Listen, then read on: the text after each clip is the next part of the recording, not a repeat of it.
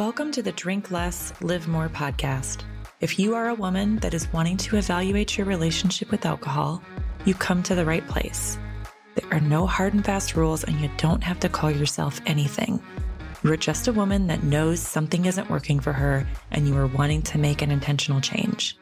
I'm Rachel Pritz, and I'll walk alongside you as you learn to drink less and live more. Let's go.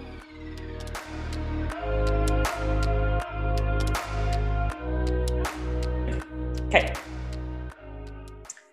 Welcome, Clarissa, to the Drink Less, Live More podcast. Thank you for having me. Yeah, this is so fun to me that we met on TikTok of all places. I am in my early 40s and I feel like a fossil on TikTok most of the time. But I'm recognizing that there are a lot of my people out there, a lot of people talking about similar things to us. But I think what made me reach out to you is that we have a very similar story when it comes to drinking. And that being that we both chose to stop drinking. It was absolutely ruining our lives. I did not identify with the term alcoholism or even substance use disorder. I often don't even identify with the term sober necessarily. So it's just kind of, I was trying to figure out what language felt like it fit for me. And it felt like there were just few resources out there for someone like myself and like you who were choosing to push against societal norms and not drink or drastically cut back what we were drinking. So I would just love to hear in your words kind of how you got to that conclusion of, okay, I think I want to really challenge this relationship with alcohol. And then we'll talk about some of the lessons learned because I want to give the listeners a little bit of that too. So they can kind of see if they're early on in their journey, some of those wonderful things that come out of this journey that we don't expect. Also, there's a lot of hard things, so I want to give them a realistic picture of what this could potentially look like for them. So I will turn it over to you just to share a bit of that story. Awesome. And well, I'm so excited to be here. Thank you for having me. So my sober journey started in 2019. In about April of 2019, my husband was just kind of in this very low place, kind of mentally. He was struggling and he wasn't sure why. And so he decided, I'm going to quit drinking. We would have a glass or two together at night. And overnight, this haze that he was living in was lifted. And he was like, I'm never going to drink again. But he put zero pressure on me to quit drinking. I never felt like he was judging me or anything like that. So I continued, enjoying my drinks. And at the time, I would say on average, I'd have a glass of wine when I was cooking dinner. I would have a glass of wine with dinner. And then once the kids got to bed, I would have another glass of wine, which I think is pretty normal in today's society. When you're the only one drinking, though, you realize that how much you are drinking. And so that was about a bottle a night of wine. And then, if I had girlfriends over during the day, and our kids would be playing, and would it be uncommon for us to maybe make some mimosas or a gin and tonic? And the longer I continued drinking and he wasn't drinking, it was magnifying, wow, I am drinking a lot. And is this serving me? Do I like who I am with this? So I remember very specifically it was June 4th, 2019. And we are all at Trader Joe's. After we picked my son up from school, we all went to Trader Joe's to get some groceries. And I didn't have any wine in the house. And I was like, I need some wine for tonight. And my kids are off shopping with my husband and I'm in the wine section. And I'm staring at it going, what can I buy that will give me kind of the most alcohol without buying a bottle of liquor. I want to buy a bottle of wine. And I was in this really weird place. I'm going, whoa, Yeah. I don't like at this place where I'm at right now. And my kids come running over and I'm like, oh, go to the checkout. I'll be there in a minute. And so in my mind, I'm going, okay, I don't want my kids to see what I'm doing right now. I feel kind of desperate, like desperately, what am I going to get for my wine fix tonight? No, I don't like that. I need this wine fix at the end of the day. I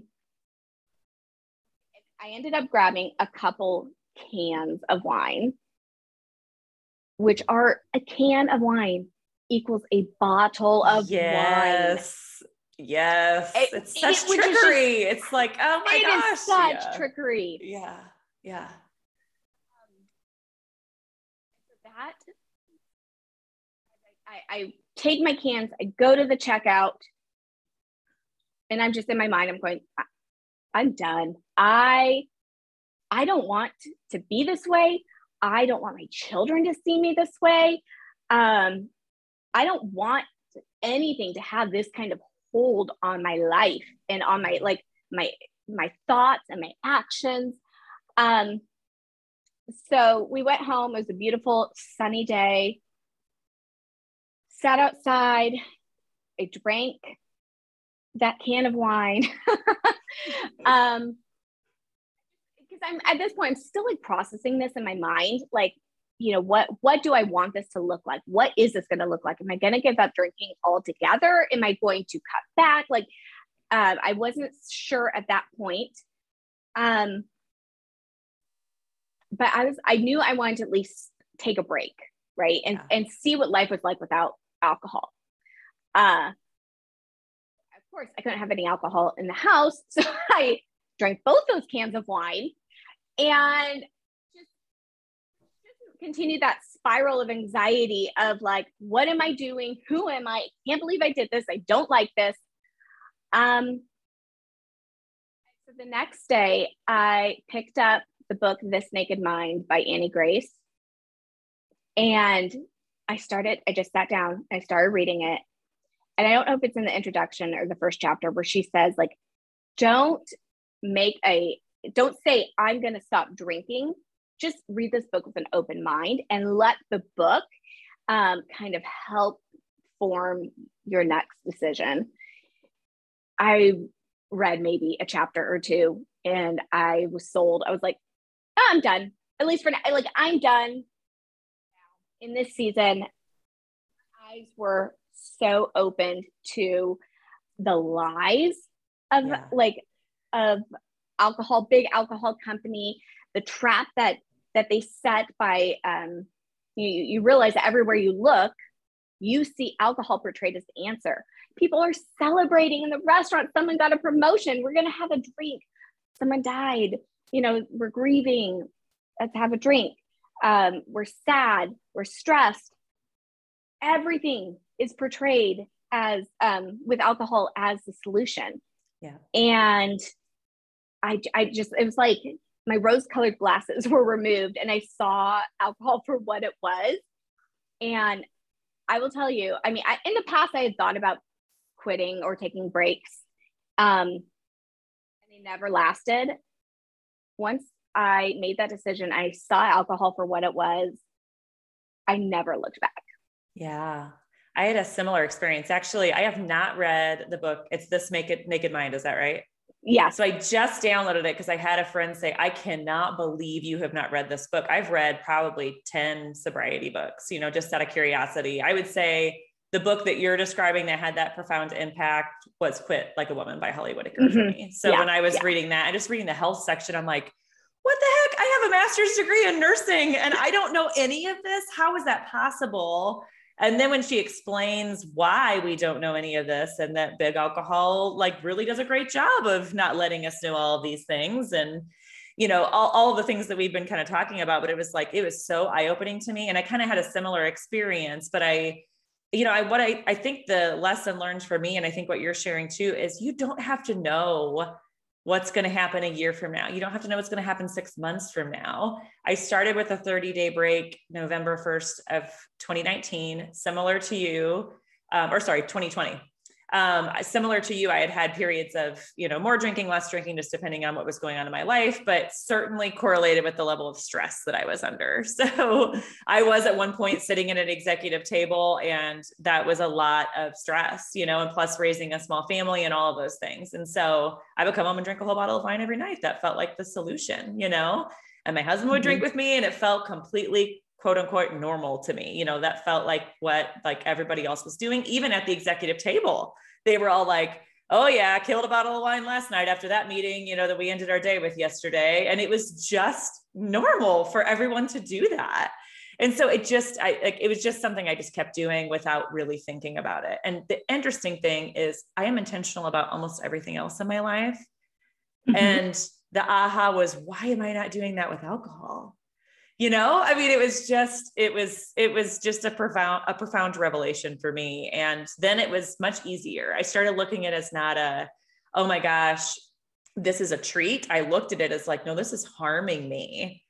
Mm-hmm. It no longer felt like a treat. And so the craving for alcohol after the first 30 days, I won't lie. The first, probably 2 weeks of that 30-day break, I still craved alcohol.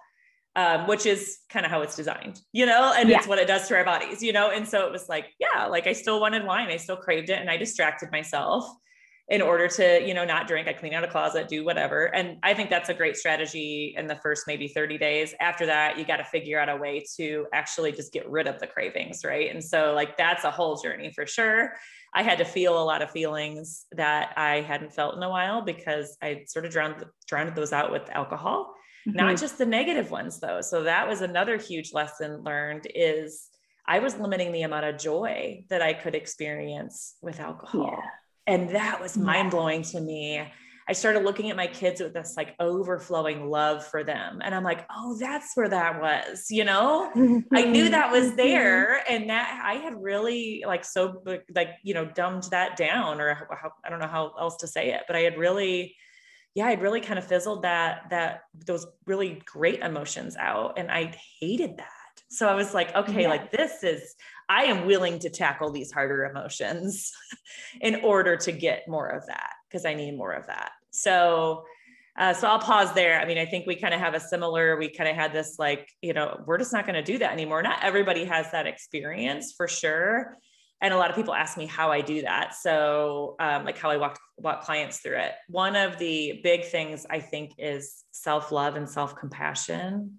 I think there's so much need for that, especially for women. We just beat ourselves up about everything.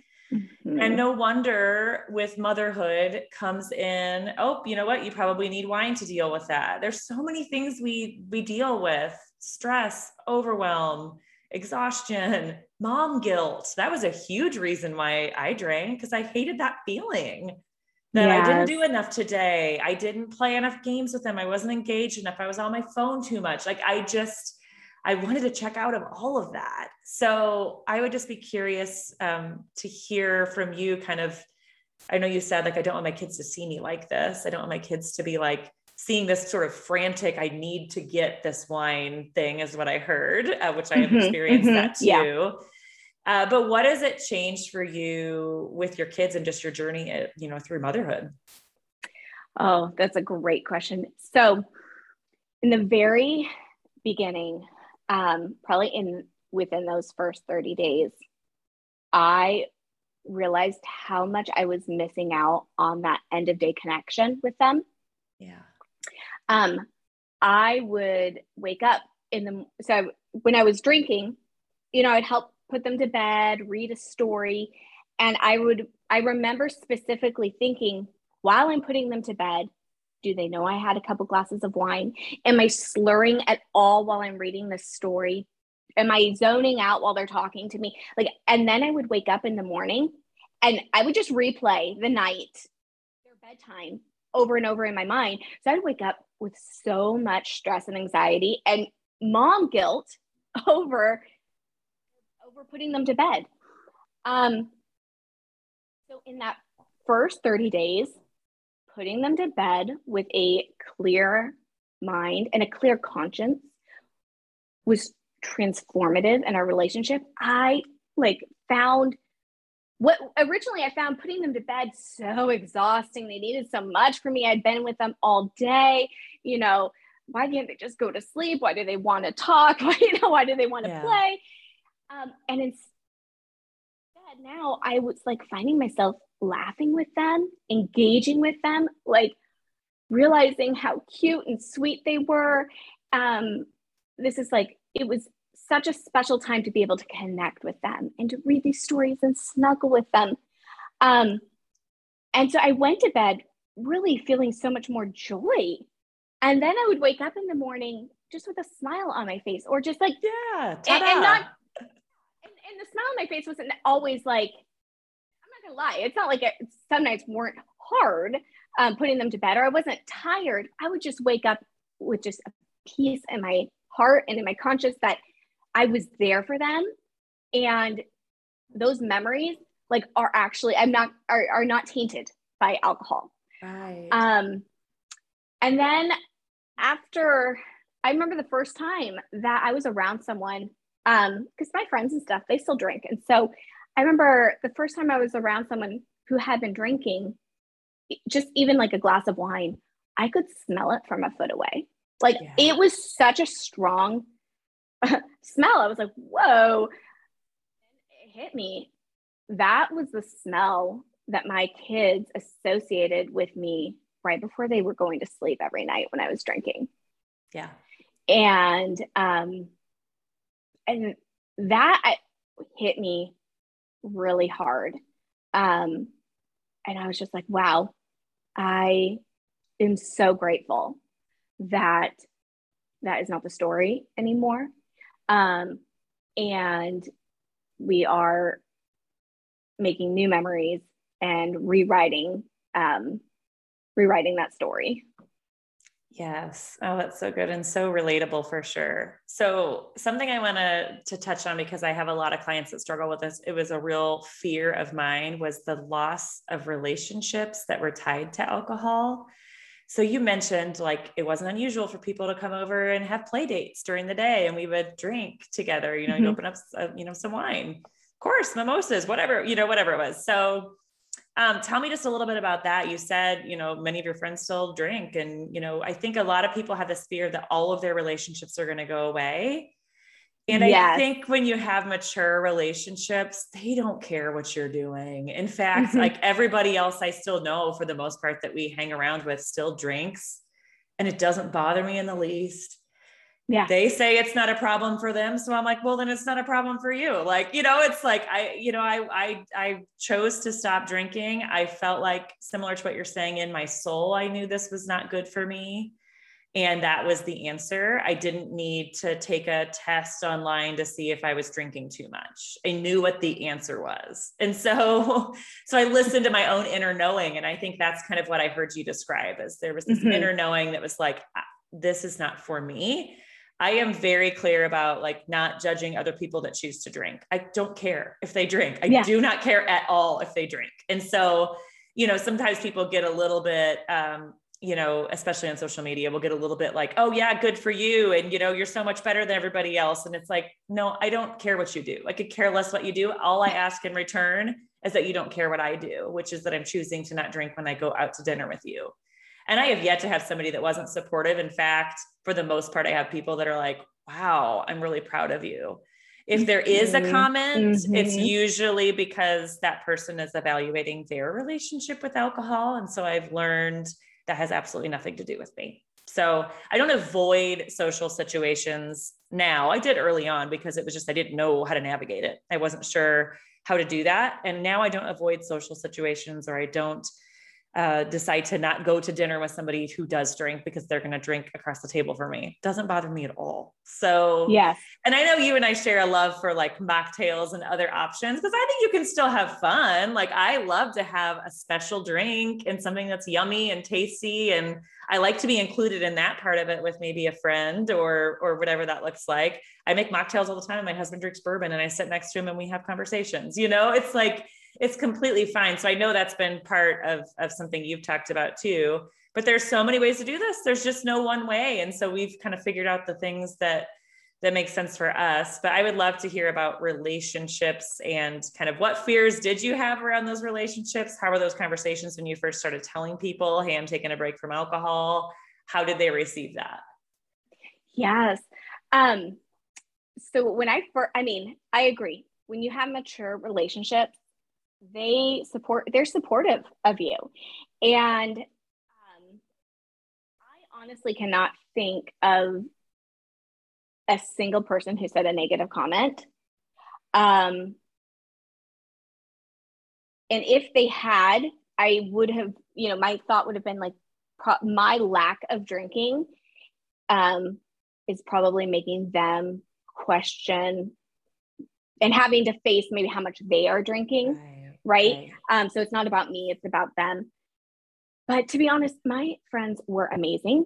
They just would tell me, I'm so proud of you. And I was really honest with them about why I quit drinking. I didn't it wasn't serving me. I wanted to take a break. I wanted to do this parenting thing without needing alcohol. And when in the beginning, for play dates and stuff, I actually got some different de-alcoholized wines and Prosecco, and they came over and they had so much fun trying them. And actually for them, it was like, there are options like this out there. Yeah. I'm so glad to know, because if I decide to quit drinking or take a break, I'm so glad to know that these are out there. They would ask me to make mocktails for events. And I kind of just became like their sober bestie, that I could bring another, what's the word? Another layer to like these events. And it really actually made our get-togethers more inclusive, because there were other people out there who maybe didn't drink, they didn't grow up drinking, they're not big drinkers, and they felt like they couldn't join in because everyone was drinking. Well, now there was this whole other, like, we've got mocktails, we've got, all these different things. So it grew, I would say it almost like grew our get-togethers and brought in those who we did not know were feeling left out, or like, very unintentionally. And I will say a couple of my closest friends have watched me. I've had multiple friends watch me share my story on social media, and they will reach out and say, hey, can we go out for coffee? Can we get together and talk? And they're just like, your story has impacted me so much. I'm drinking less. I'm realizing like how much I was drinking. And the thing that's so beautiful about it is that there's no shame attached to it. They're just becoming aware, and awareness is the first step. Like, and once you're aware, you can make different choices, but there doesn't have to be any shame attached to that. You're observing and you're just going, okay, I didn't realize that. I wonder what it would be like if, maybe I didn't drink today. Let's try it and see. And I think curiosity is key. So my navigating relationships has been, it's been really beautiful, a really beautiful journey. We have, and then like with family get-togethers, that was another place where it was very common for us to have alcohol. Now, my uncle does not drink. He is a recovering alcoholic. And my grandmother, who's no longer alive, she actually died from alcohol. And I have another aunt who can over imbibe, if the opportunity arises. And so we just decided, again, family gatherings, I started creating all sorts of mocktails, de-alcoholized wines, alcohol-free beer. We just stopped having alcohol at the events.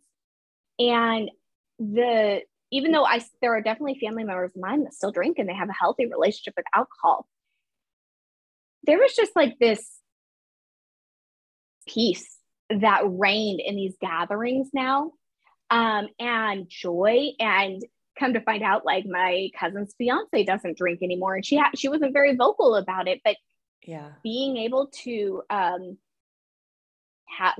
to these events and have so many options really meant a lot to her. My uncle, I think he felt cared for, and that is so important.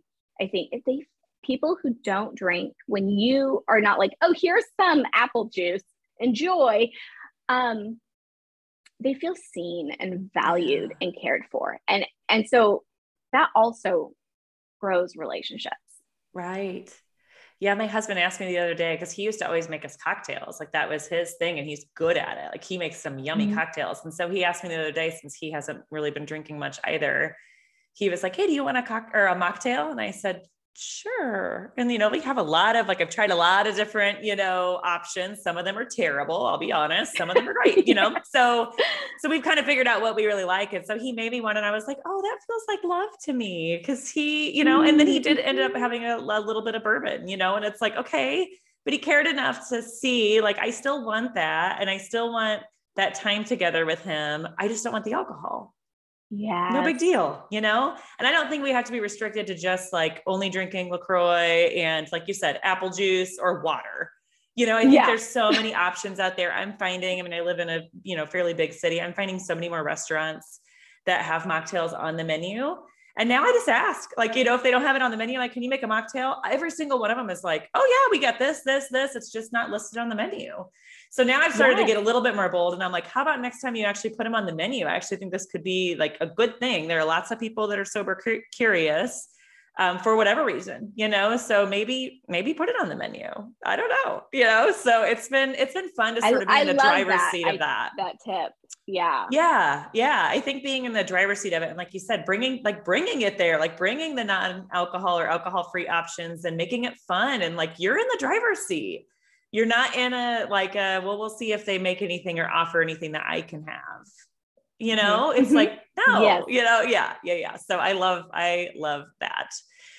What was the hardest thing? I know we've sort of painted this as like, oh, it's so easy. We both just read a book and we're done. It was so simple to do. I mentioned the harder emotions that I had to learn to sit with. It's not natural for me. Before we hit record, we talked a bit about the Enneagram. I'm certified in the Enneagram, so I talk about it all the time. And we both shared our types, which you said you were a 7 and I am a 9. And both 7s and 9s actually tend to wear rose-colored glasses. We're really good at reframing things to the positive, and we don't like feeling harder emotions. We run from them. So I'm just kind of curious if that was also your experience, or if that was not the hardest part about it. What was the hardest thing that you had to tackle, and how did you navigate that? Yes. Good question. The initial, obviously, I think, and you mentioned this too, those first couple of weeks, you are that time comes whenever you normally would pour that glass, right? It's the habit. That craving is still there, even though you know better and you don't want it. So those first couple of weeks definitely were challenging in that sense. But gin and tonics, like I mentioned, were a very common cocktail that we had. So I always just made myself a tonic and lime, like just tonic with lime. Yep. Hit the spot. So that was definitely like just how I dealt with that afternoon or early evening craving and habit. With emotions, yes. Probably the biggest emotions that I was running from were around the challenges with my children. So I homeschool my kids, so I am with them all day, every day. Yeah. And my oldest at the time, gosh, she was 8. And I had recently gone through a divorce. And so there was a lot of, and that was also another thing, drinking to forget. I would, divorce was finalized in 2018. We've been separated for a while, and I got remarried in 2019, which is a whole nother story for another day.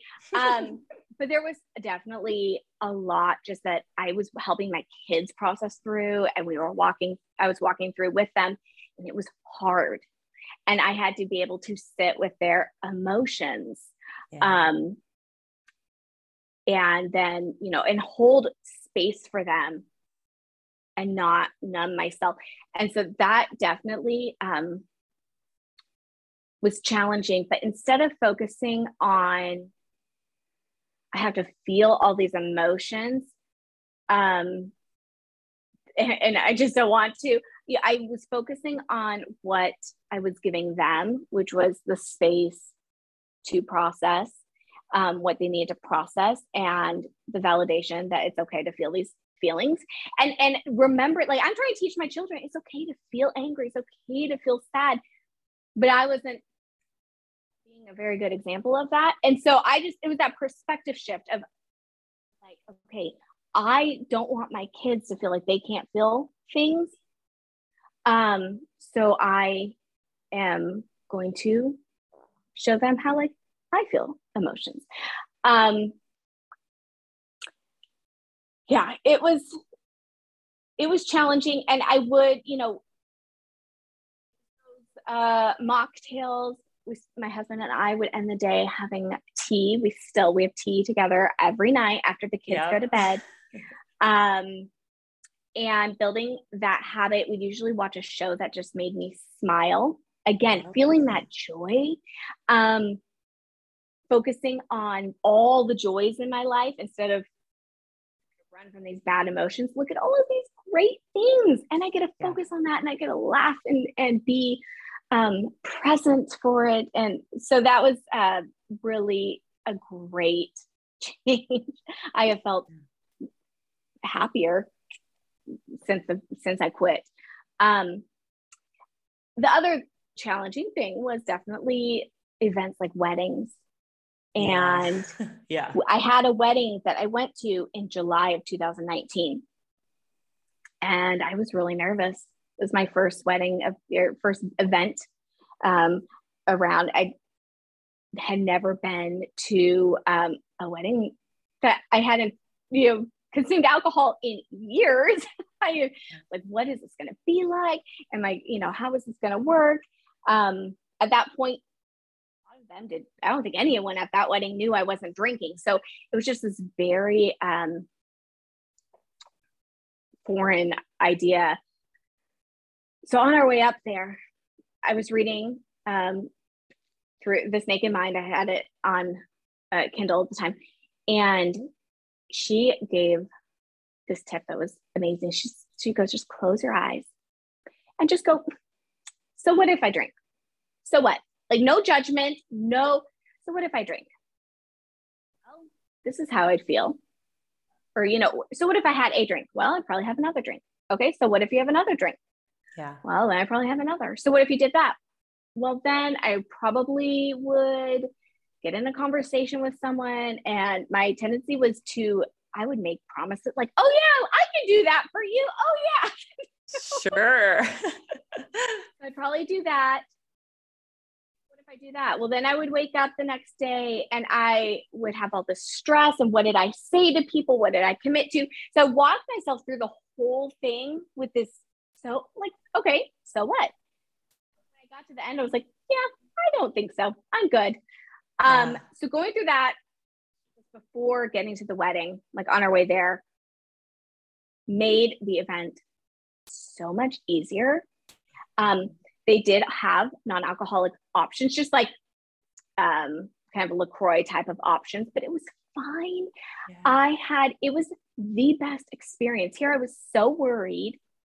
And instead I had amazing conversations with people. I never once was like, am I slurring my words? Am I going to, I never worried about that. I got out on that dance floor. I love dancing at weddings. I love dancing, period. And I was kind of worried about like,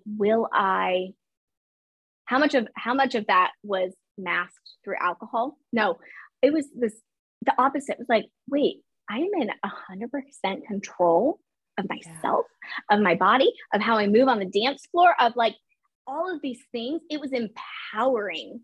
Yeah. That's what I heard. The word that was coming to my mind was, oh my gosh, you sound so empowered. Even doing that thought work of like, so what? So what happens if I do that? So what happens if I, like, that sounds like you are in control of your own thoughts. And that is what I teach clients to do. Cause it's like, oh my gosh, like that is a game changer. And, you know, up until I had my own coach 6 years ago, I didn't know that I could challenge my own thoughts. And it's like, what? Yeah. So I hope that's in your homeschool curriculum, by the way. I mean, I don't know if you're, gosh, like what a huge life lesson that like, you are in control here. Yeah. We do we're more of a life schoolers than traditional homeschoolers. So we learn a lot. I love it. Through life. But it ended up being the best experience. I had so much fun. We got home. I felt good. I wasn't tired. I was just like, I got to think about the memories. I still remember them. Nothing is in that alcohol haze. Like so many of my memories are. So many, the good memories, the bad memories, they all have this, while I was drinking, this haze, like, okay, who was there? What did we do? Yeah. So those are kind of like the three biggest challenges I faced. But I am a big believer in your thoughts form your actions. What you think, the words that you're speaking to yourself form your beliefs, and what you believe will form your actions. And so it was all about that thought work. Right. It was all about changing those perspective shifts, changing the focus from, instead of focusing on all this heaviness I now had to carry, I got to focus on the joy of being someone who can hold space for others.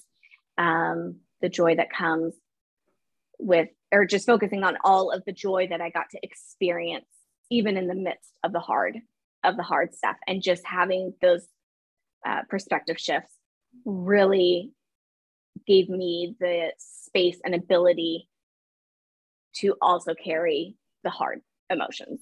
Yeah. Well, I love to ask clients that question too. So they'll say, like, sometimes they'll come to me and they'll say, I committed to 30 days and I ended up having 2 glasses of wine, or they'll say, I planned 2 glasses of wine and I had 3, and they come to me and you can just see them in this like shame storm. And I just say, so what? Like, that doesn't need to mean any more than it does. And you can just see this like wave of peace that kind of is like, oh, I don't need to beat myself up over this. So in the same vein of thought work and challenging our thoughts, there's a lot of negative self-talk that goes on here when we are not meeting our goals with alcohol, or wake up in the morning and we see the empty bottle on the table, or to your point, if you wake up and you're like, oh my gosh, my kids, maybe knew that I was drinking last night and I rushed through bedtime, and then what's the thought behind that? I'm a terrible mom. Gosh, like what a weight to carry to believe these nasty thoughts about ourselves. I mean, I have clients all the time that will say like, what is wrong with me? Why can't I stick to this? I'm doing everything else in life and I can't seem to figure this thing out, And so I just think there's so much negative self-talk. So that's why I teach so much self-love and self-compassion. And people think they're going to let themselves off the hook. Like that's the only way to move them forward, is if they're just nasty to themselves and they push themselves forward. And I'm like, do you do that with anybody else in your life? No, you would never do that to your children. You would never say that to your friends. You would never say that to your partner. Why in the heck are you saying it to yourself? And so I think the awareness of that alone can be such a shift, because it's like, no, I want you to talk to you like you would talk to a 6-year-old that just came to you and said, I did something wrong and I feel really bad about it. You wouldn't shame them further and say, you're horrible. You're never going to amount to anything, kid. You would never do that, And so I really teach people just to look at it as like, it's just information while you're on this journey. So if you drink more than you thought you were going to drink, it's just information. Let's take the data and move forward. It's all it is. And they're like, oh, well, that feels a lot better than the all day of just beating myself up. And then by the time you get to the end of the day, what do you want to do? Run to the alcohol because you felt like crap all day long about not achieving this goal. And I'm like, oh my gosh, of course it's a vicious cycle. Yes, that is so true. So I think before I quit drinking, right, I would wake up with all these thoughts, like, I can't, beating myself up, as they say, anxiety, right? How much did I drink? Did they know? Oh my gosh, I can't believe it. I'm such terrible. I'm not going to drink today. I would start the day. I'm not going to drink today. And then as the day went on, you continue in that cycle of unkindness to yourself to the point that you can't face yourself. You can't look in the mirror, and you're so disappointed in yourself, and you're never going to do this. Of course you're going to drink. Right. Of course, like nobody can live with that much self-condemnation. And so when I quit drinking and I realized I was waking up without those thoughts, that alone made such a big difference, because I might have been craving the drink at the end of the day, but I did not have so much self-condemnation and guilt and anger at myself that was just kind of hanging over my days. And I talked about when I got sober, and I did not drink for 2 years. And since then, I know that it's a privilege for me. And I know you can relate to this as well. Like when we chose to quit drinking because it wasn't serving us, not because, we were identified as alcoholics or substance abusers. And after a couple of years, I have had a few drinks.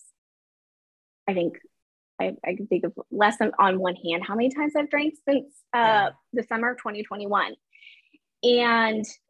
But just the other day, I was at an event and I had a couple glasses of wine, and I woke up in the morning and I did not, I could feel that I had had alcohol because I never drink.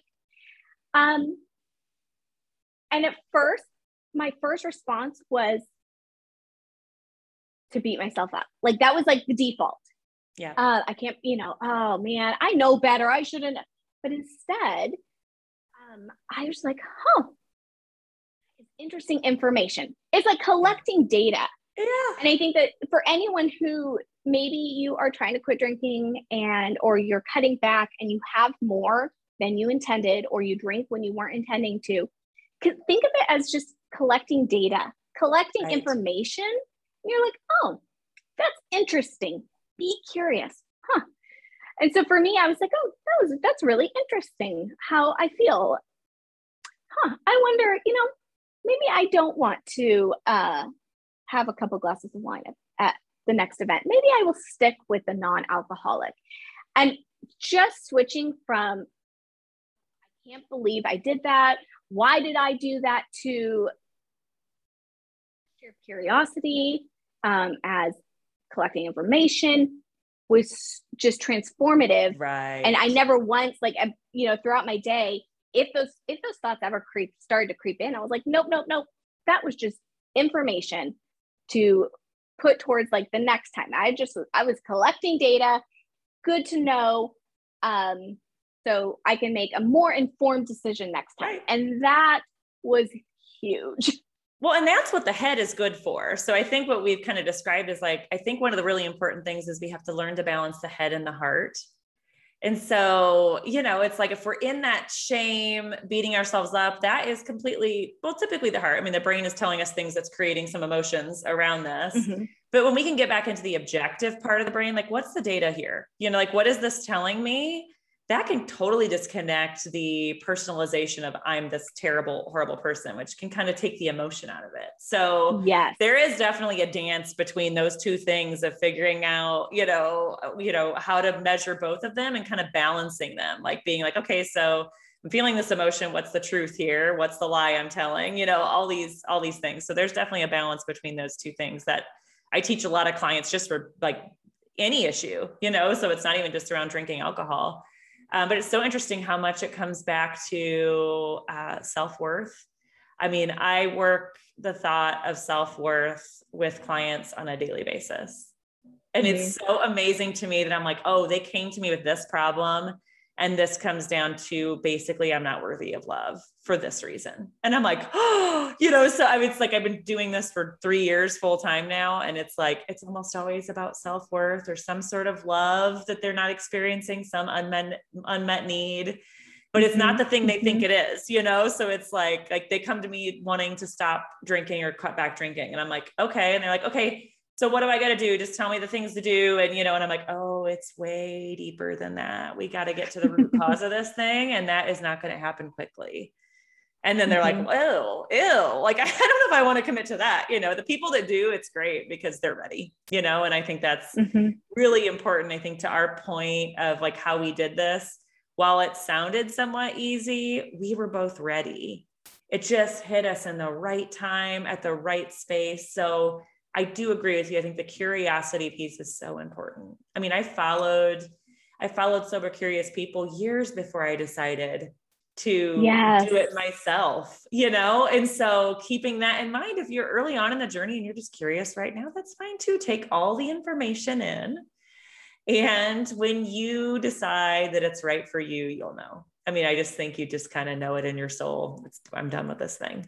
So I agree completely. And oftentimes it is that lack of self-love, that belief that you're not worthy.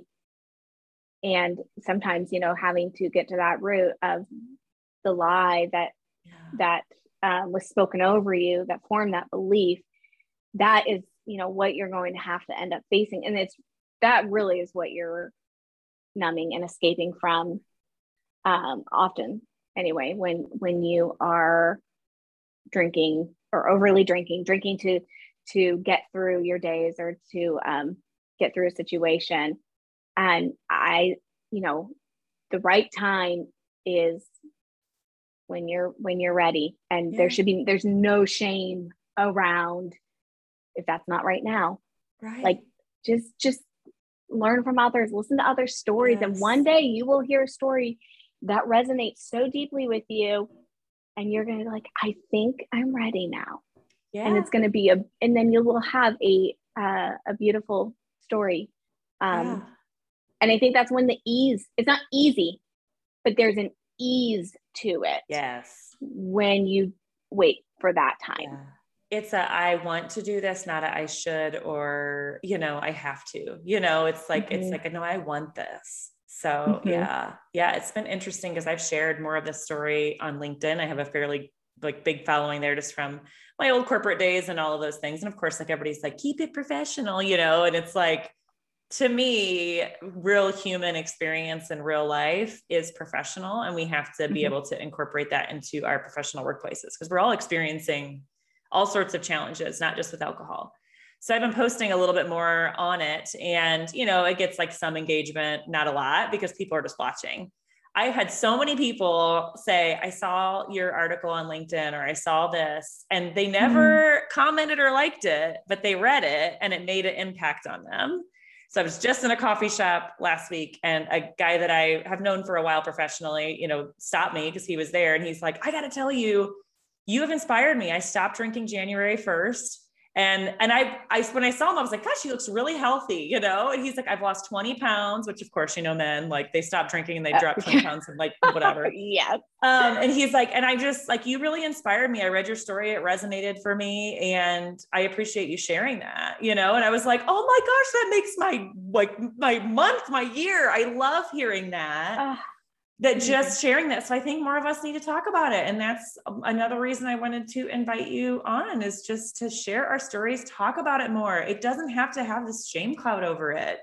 It's just a thing. It's just one of the things that I was choosing to use to help me get through life. And I decided I didn't want to do that anymore, and so it's just a thing. So, I think there's a lot of shame around that. There's a lot of shame around food. I think there's so much correlation between those two things, where I hear, a lot of women struggle with both. I certainly have at, one point in my life, for sure. Me too. But then there's other things where it's like shopping, that's not I mean, that can be total numbing behavior, but it's like, that's kind of celebrated. Over exercising is celebrated. Being busy is celebrated. And so I think we just need to have more conversations to kind of level set, like, hey, these are all just ways to cope with some of the struggles of life. No one way is better, worse, whatever it looks like. It's just the one we choose. So yeah, I just think these open conversations are so important because people just feel less lonely. Yes. Yeah. When I quit drinking, I'll be honest, like at first, I mean, let me know if you experience this. Sugar cravings hit like no one's business. And for the first, in the beginning, I was like, it's fine. I'm going to consume the sugar because I'm not going to like cut out everything. Right. And then I realized, at this point now I'm using sugar as a way to try to escape the feelings. Like it just transitioned. And so it was a lot easier. I knew I could deal with the emotions and all of that. So it was an easier thing to quit. But that is true. Like you can find, if you're not careful, if you're not intentional, you will just sort of shift that escapism into something else. So it's something to definitely, like, there's so many ways that we all escape or try to escape. Addiction transfers for sure. Sometimes I call it habit transfer because it's more relatable for people, but it is a real thing for sure. I had tackled so much of this like deeper work when I decided to quit drinking. And so that actually didn't happen for me.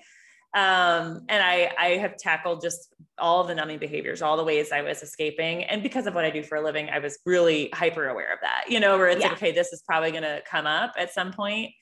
But yeah, I mean, I think that we often feel like, well, I can't deprive myself anymore. I'm already depriving myself of alcohol. And I think where the switch has to happen in our brains is that alcohol is serving us in any way. I mean, it's like drinking is depriving me. The drinking was depriving me. It was the exact opposite that was really true. And so when I could pause and ask myself what would feel like love right now, not what would feel like deprivation, what would feel like love, well, making myself a mocktail actually feels like love to me. It feels fun. It brings me joy. That feels like love to me. Stuff in my face with a whole thing of Oreos, that doesn't feel like love to me, And exactly. So, and that was definitely a mindset that helped me, like, for sure. Wait a minute. Why am I? Wait a second. Like the first month, I'm not going to worry about it. And I've talked to so many people who are like, all I want is sugar. I'm like, don't worry about that for your first 30 days. I totally agree. The day will come. Yeah. You will be ready. Like once you've kind of gotten through this first 30 days, then it's a lot easier because you have the ability to think, you don't have the alcohol fogging your mind. And so you can think like, this actually is not serving me. I'm not feeling well. This isn't loving myself. Like, let's just do something else. Yeah. I appreciate that. And, I mean, I appreciate you bringing that up because I don't think that, quitting alcohol solves all of our problems. Sometimes we feel worse because we are masking some physical symptoms of something. I work with some women in menopause and they're like, of course I drink. I feel terrible all the time, and they're, they don't sleep well and, all the things that go on as we change. So yeah, I mean, I think that, noting that of like, hey, you may not feel amazing immediately off the bat, and you may have some habit transfer. There might be something else that you grab onto. Just be aware of it. And I totally agree. I coach clients. I'm like, let's not tackle everything, because then there's all clients that come in and they're like, okay, I've quit drinking and I'm also doing Whole30. And I'm like, no. Like, hold on here. Let's focus on one thing at a time. We could tackle the food thing. Actually, if you do the deep work here, you'll tackle the food problem. Like that will be solved. So it's hard for them to understand because I think that's just how we're sort of socialized to believe like we got to tackle all these things. And if we want to meet our goals, we got to, go all in. And it's like, no, maybe not. Maybe we just need to take a few turtle steps forward. That's all we need. Yes. Yeah. It's about the deep work. You got to go deep. Yeah. Like shoot forward. Sure. Got to go deep and start there. Yeah. Well, I have enjoyed our conversation. Maybe I'll have you back because I feel like we could talk forever. And mostly it's just me so far on the podcast. And I love kind of chatting through some of these and sharing the stories and just some of the differences too. So to your point, at some point you'll hear somebody's story and that will really resonate for you. And that might be the day, So I just love being able to share more and more stories of women that are choosing to quit, or even if you need to quit. I think that some of the things that we shared were helpful too. Yes. Yes. Yeah.